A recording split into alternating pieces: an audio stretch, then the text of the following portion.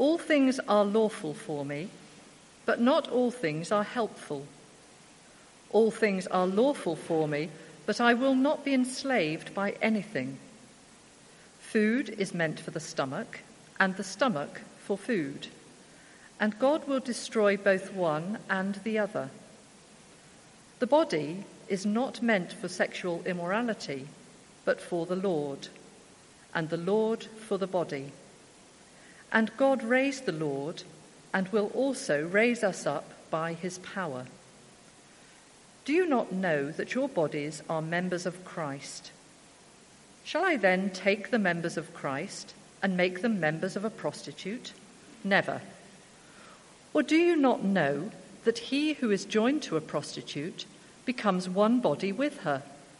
For as it is written, the two will become one flesh. But he who is joined to the Lord becomes one spirit with him. Flee from sexual immorality. Every other sin a person commits is outside the body, but the sexually immoral person sins against his own body. Or do you not know that your body is a temple of the Holy Spirit within you, whom you have from God? You are not your own, for you were bought with a price. So glorify God in your body. Now, concerning the matters about which you wrote, it is good for a man not to have sexual relations with a woman. But because of the temptation to sexual immorality, each man should have his own wife, and each woman her own husband. The husband should give to his wife her conjugal rights, and likewise the wife to her husband. For the wife does not have authority over her own body, but the husband does. Likewise, the husband does not have authority over his own body, but the wife does. Do not deprive one another, except perhaps by agreement for a limited time, that you may devote yourselves to prayer, but then come together again, so that Satan may not tempt you because of your lack of self-control. Now, as a concession, not a command, I say this. I wish that all were as I myself am, but each has his own gift from God, one of one kind and one of another. Now, I want to begin this morning by asking how you got dressed to come to church today. Not in the great pyjama debate whether or not you attempted to put pyjamas on, not the clothes you're wearing, but dressed in the sense of how did you come to church intending to present yourself to other people. Some of us, I guess, will have come dressed as if we're going to a job interview where we try to look competent and sorted, where weaknesses are suppressed and put to one side and hidden. Others will have come to church dressed as if we're going for a doctor's appointment. As you sit in a doctor's waiting room, you're only too conscious that there's something wrong with you and something wrong, in all likelihood, with everyone else as well. Now, I say that because we're looking at 1 Corinthians 7 as we continue this series in 1 Corinthians. We're looking at 1 Corinthians 7. We're going to be in this chapter over the next 3 weeks. And I suspect that for many of us, it is going to be an emotionally raw chapter.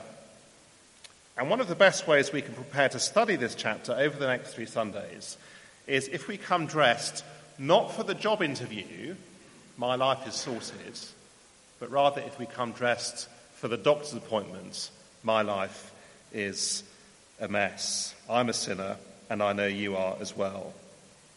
I think that will stop us deceiving ourselves. My life is fine. And it stops us being deceived by others.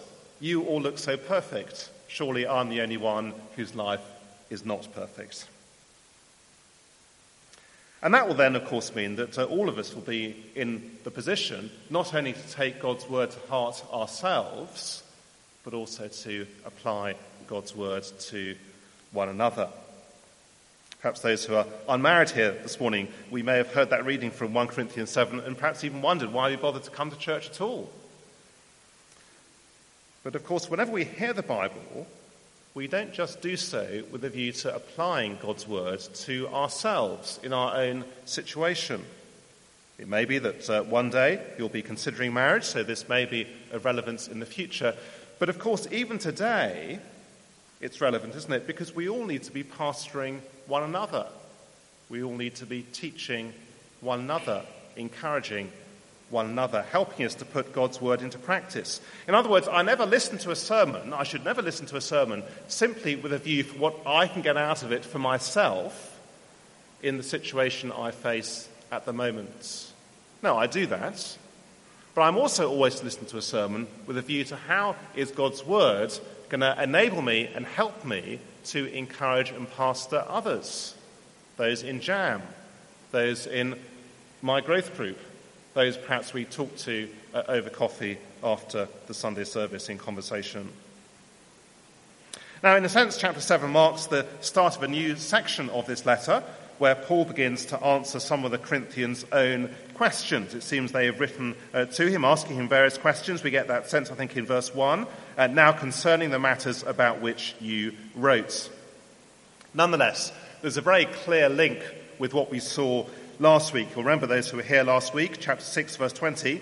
The chapter finishes with the words, "You are not your own, for you are bought with a price, so glorify God in your body." And here in chapter 7, which we're looking at this morning, we see what that looks like, glorifying God in our bodies for those who are married.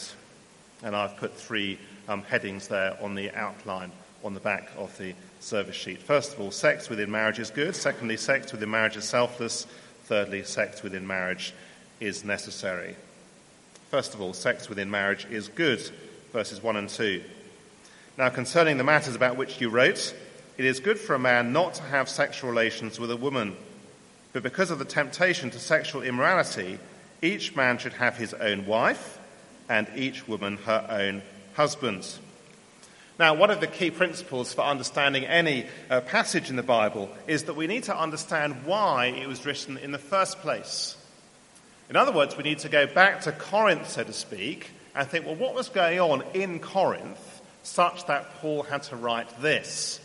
And once we've understood what was going on back in Corinth and what God said to them then in their situation, then we can understand what he is saying to us today in our situation. And there are clearly some, aren't there? If you look again at verses 1 and 2, there are clearly some in Corinth who are saying, it is good for a man not to have sexual relations with a woman. It's why that is in inverted commas. It's a quote. Now, those who have read this in the New International NIV version, confusingly, the NIV says it's good for a man not to marry, which gives the impression here that Paul is anti-marriage. But the original literally reads, it's good for a man not to touch a woman, where the word to touch is a euphemism for to have sex with, hence the translation that we have here in the ESV. So it seems that some Christians in Corinth are saying it's good for a married person not to have sex with their husband or with their wife. There's a suggestion in verse 5 that perhaps they think that it's more spiritual to go and pray instead. Perhaps given what we saw last week in chapter 6, the fact that some were going to temple prostitutes, perhaps others have taken on board what Paul says back in chapter 6, verse 15, when he says, do you not know that your bodies are members of Christ? And chapter 6, verse 20, so glorify God in your body. And they've decided that sex perhaps is rather dirty and should best be avoided. Throughout church history, there have been Christians who have frowned on sex and regarded it as somehow unspiritual. For example, Eva of Chartres, who was a monk in the Middle Ages, said that a spiritual person should abstain from sex on Thursdays in remembrance of Christ's rapture, on Fridays to remember his crucifixion, on Saturdays in honour of the Virgin Mary, on Sundays for Christ's resurrection, and on Mondays out of respect for the dead. Well, you say at least there might be something to look forward to midweek. But you see, someone can sort Ken out afterwards. But Paul completely rejects, you see, that kind of super spirituality. Sex within marriage is good, verse 2, each man should have his own wife and each woman her own husband. That word to have is present, ongoing. So it is good for a husband or wife to keep on having sex with their spouse. The reason, verse 2, because of the temptation to sexual immorality, which we'll consider in our third point.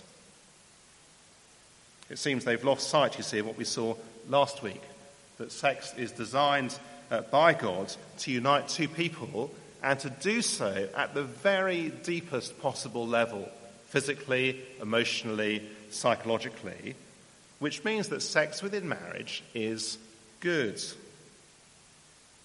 It's very refreshing, isn't it?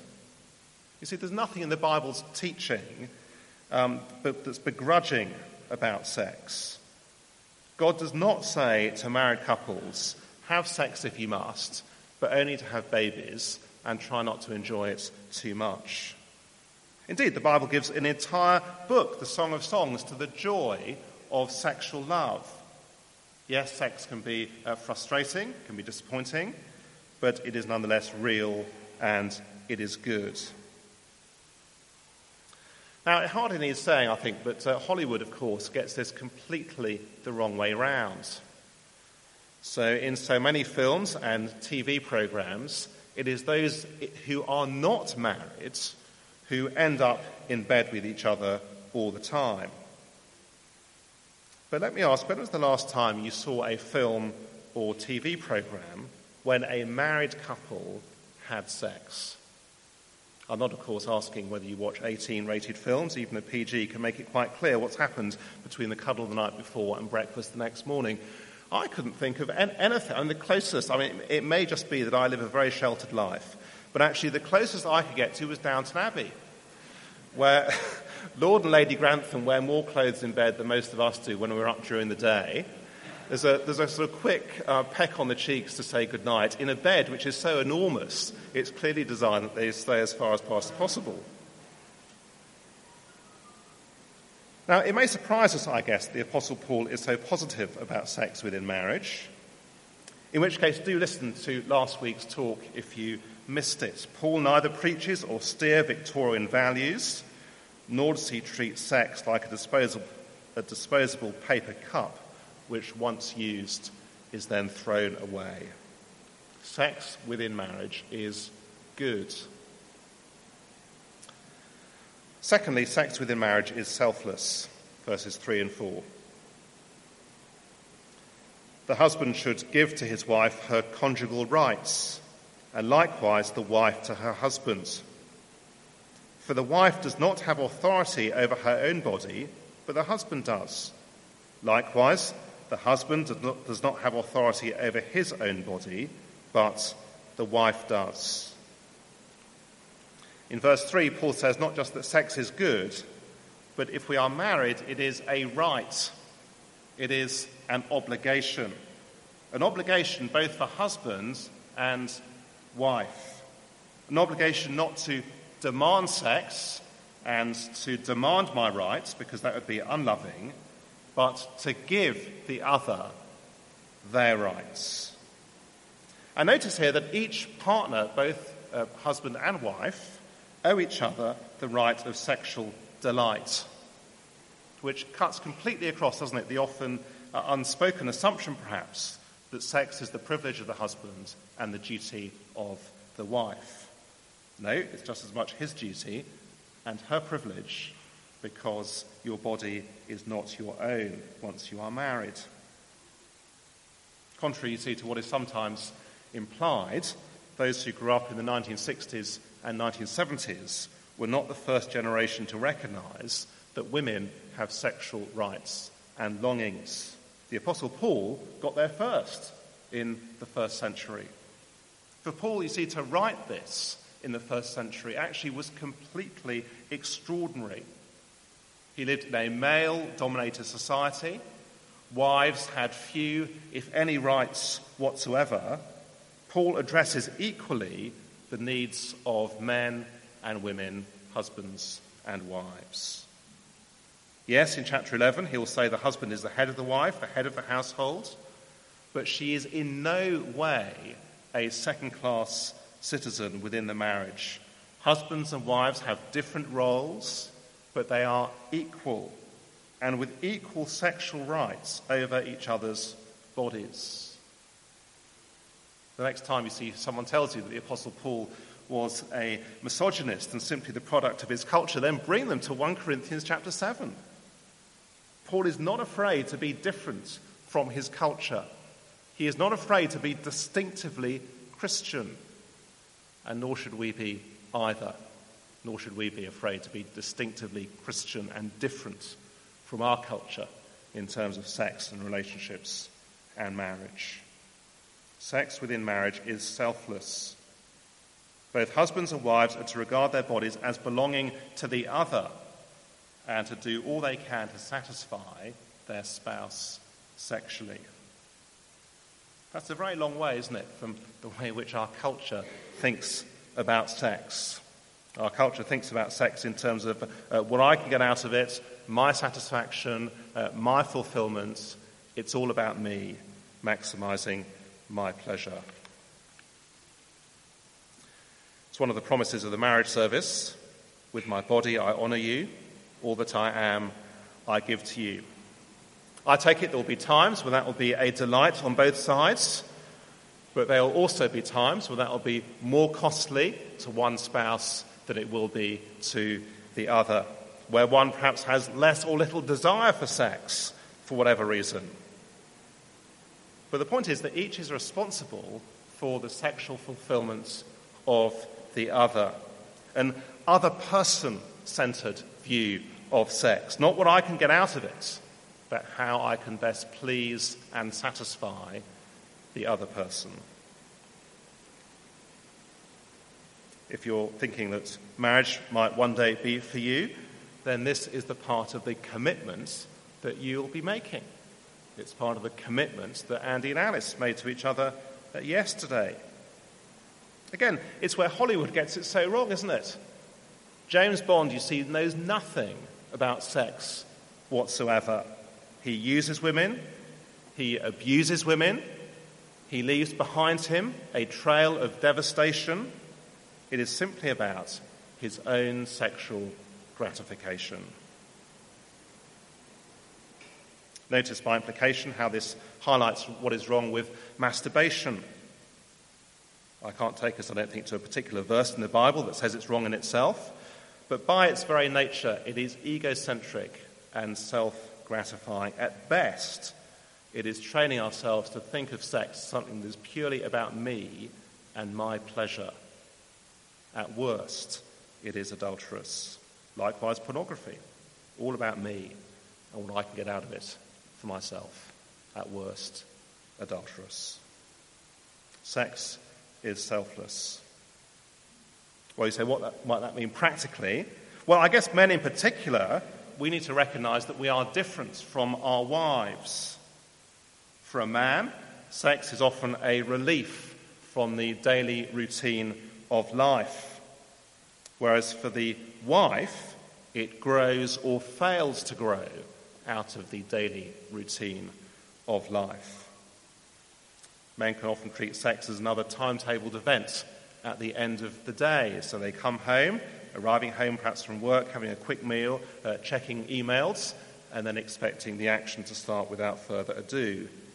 Wives need time, care, and affirmation and tenderness.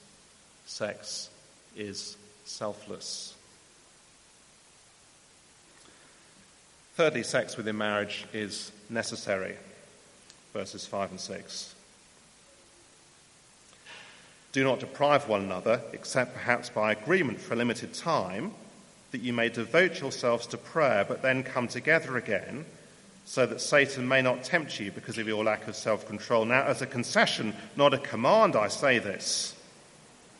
Ruth rightly read this earlier to make the point that verse 6 should really go with verse 5 rather than verse 7.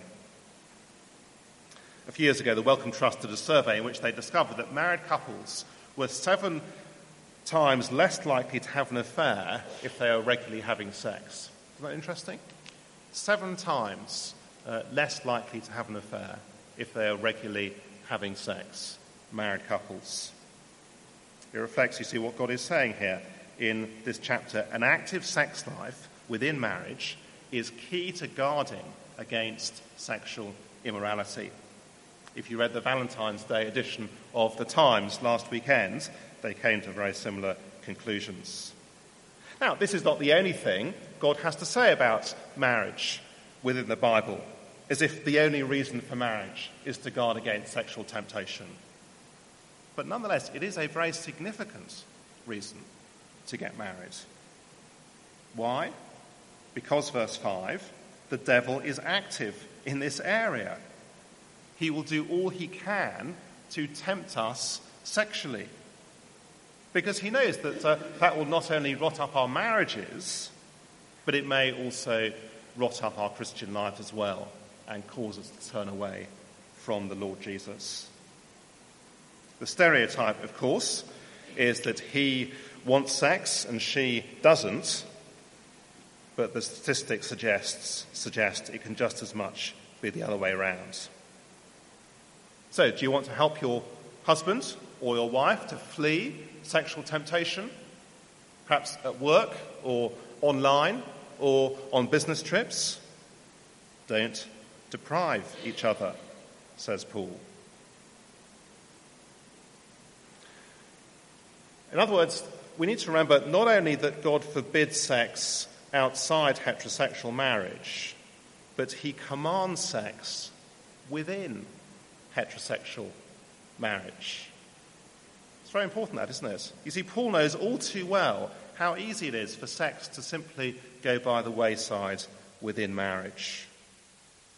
When we're single or newly married, I think this can be almost impossible to understand. But Christopher Ash, in his excellent book, Married for God, he uses the illustration of a sports car. And he says that many of us, before we get married, see ourselves rather like a high-performance sports car sitting at a red traffic light with a tank full of petrol raring to go, waiting for the moment when the light goes green and you can race off into the distance with a roaring libido that's going to last forever. But the fact is, of course, that many who have been married for perhaps a couple of years, or who face the daily exhaustion of work or children, will know exactly the temptation that Paul is talking about here in these verses. Michelle Weiner-Davis, not a Christian, but in her book she says the sex-starved marriage is an issue for those in their 20s and 30s just as much as it is for those in their 40s and 50s. And an issue, of course, far more for those who live in London. She adds that a sexless marriage, or marriage where sex is not valued, is a high-risk strategy. The other person often ends up finding what they need elsewhere. Now, Paul doesn't say how often husbands and wives should have sex. In the first century, one non-Christian writer said it depended on one's employment. So men of independent means every day, workmen twice a week, donkey drivers once a week, camel drivers once a month. Perhaps some might want to change employment, I don't know, after hearing that. I'm not quite sure which category most of us would come into. Now, there's none of that here, is there? Paul is not prescriptive like that. I take it's an area of freedom, but nonetheless it is to be discussed. It's to be discussed and to be worked out, but the principle is clear. Don't leave the door ajar for Satan. Just as last week, one of the main applications last week was to flee sexual immorality. So one of the ways we do that within marriage is by not depriving one another. Yes, there'll be times when we'll be less sexually active than at other times, perhaps during illness or if a new baby arrives or something like that. But notice Paul says, verse 5, that even then we should at least be talking about it. It needs to be by mutual agreement, for a good reason, and for a limited time. In other words, those of us who are married, we need to be talking about our sex lives as well as having sex.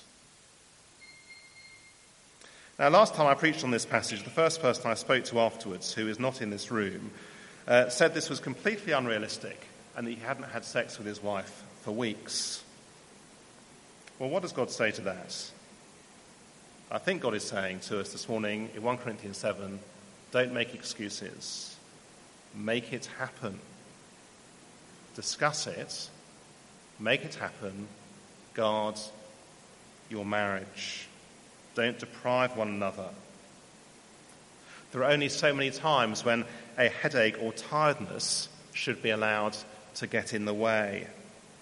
Men in particular, we need to be careful, I think, don't we, that we are not so busy at work that we don't deprive our wives, that we're at home too late and that we're not able to give her the time and tenderness that she needs. Whereas I guess the danger for wives with children perhaps is that she'll focus all her energies and attention on the children at the expense of her husband. That all her emotional energies, so to speak, will be used up on the children, and she'll have nothing left at the end of the day for her husband. For others, there'll be unaddressed hurts, tensions that need to be discussed. For some, there may be physical difficulties, in which case, go and see your GP. The point is this, you see, isn't it? It's that the rhythms and patterns that we have in our lives will either cause sexual delight to flourish in marriage or to fade in marriage. Paul's wonderfully very realistic. We need to make sure it is flourishing. So here's a very practical suggestion for those who are struggling. Why not keep one evening a week free? Get it in the diary. I don't think there's anything unspiritual about diarising these things. Make sure that the children, if you have children, are in bed on time. Make sure they have plenty of exercise so they get to sleep. Sit down, have a meal together. Make sure you talk over the meal. Put the thermostat up in the bedroom and go to bed early before you're too tired for anything else. Sex within marriage is good. It is selfless. It is necessary. Now, later on in 1 Corinthians 7, Paul will say singleness is good as well. We begin to get there in verse 7. I'm going to leave verse 7 for today because the second half of the chapter has much more on it. But Paul's teaching on marriage, you see, also reflects the fact that each one of us is affected by sin, that we are all sinful, that actually each part of our lives is affected by sin as well. Marriage can be hard. Let's not shy away from that. Let's make sure we have Christian friends who will encourage us, who will ask us the questions that need to be asked. For all of us, are we fleeing sexual immorality? And for those who are married, how are our sex lives going?